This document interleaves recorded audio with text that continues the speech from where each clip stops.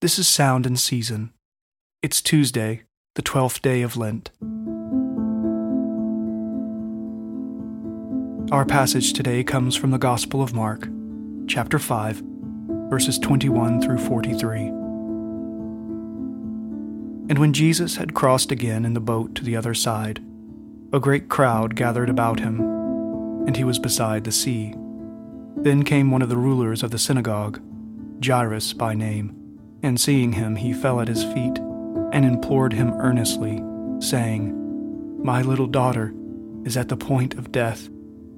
Come and lay your hands on her, so that she may be made well and live." And he went with him, and a great crowd followed him and thronged about him. And there was a woman who had had a discharge of blood for 12 years, and who had suffered much under many physicians, and had spent all that she had, and was no better, but rather grew worse. She had heard the reports about Jesus, and came up behind him in the crowd and touched his garment.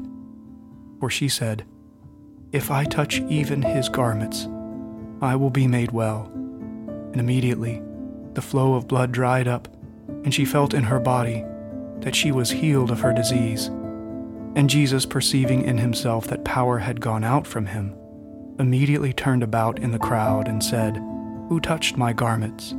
And his disciples said to him, "You see the crowd pressing around you, and yet you say, 'Who touched me?'"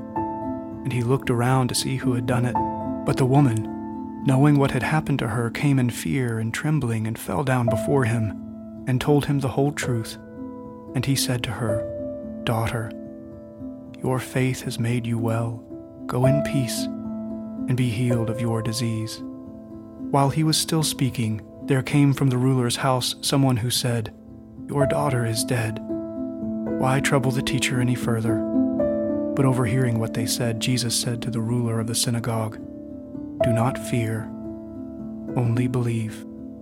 And he allowed no one to follow him except Peter and James and John, the brother of James. They came to the house of the ruler of the synagogue, and Jesus saw a commotion, people weeping and wailing loudly. And when he had entered, he said to them, "Why are you making a commotion and weeping? The child is not dead, but sleeping." And they laughed at him. But he put them all outside, and took the child's father and mother, and those who were with him, and went in to where the child was. Taking her by the hand, he said to her, "Talitha cumi," which means, "Little girl, I say to you, arise." And immediately the girl got up and began walking, for she was 12 years of age. And they were immediately overcome with amazement. And he strictly charged them that no one should know this, and he told them to give her something to eat. This is the word of the Lord. Thanks be to God. When Jesus says these words, "Do not fear, only believe," we must bear in mind that once again the authority and identity of Jesus are being revealed. A person can only say, "Do not fear," if they can do something about that which is causing fear. Otherwise, it's merely an encouragement, a call to buck up or to feel better. But that is not what Jesus is doing. He's calling Jairus to believe in him rather than the fear, because Jesus has the authority to act against what is causing his fear. And while all of this is happening with Jairus, a woman who has suffered greatly reaches out and touches Jesus. It is a touch rooted in belief, not fear. Many people are in the crowd pressing in on Jesus, but only one hand reaches out in belief. Jesus calls Jairus to this same belief, the trust that he has the authority as the Son of God to bring healing and life. And Jesus calls us to this same belief today. Lord, hear our prayer, and let our cry come to you. Let us pray.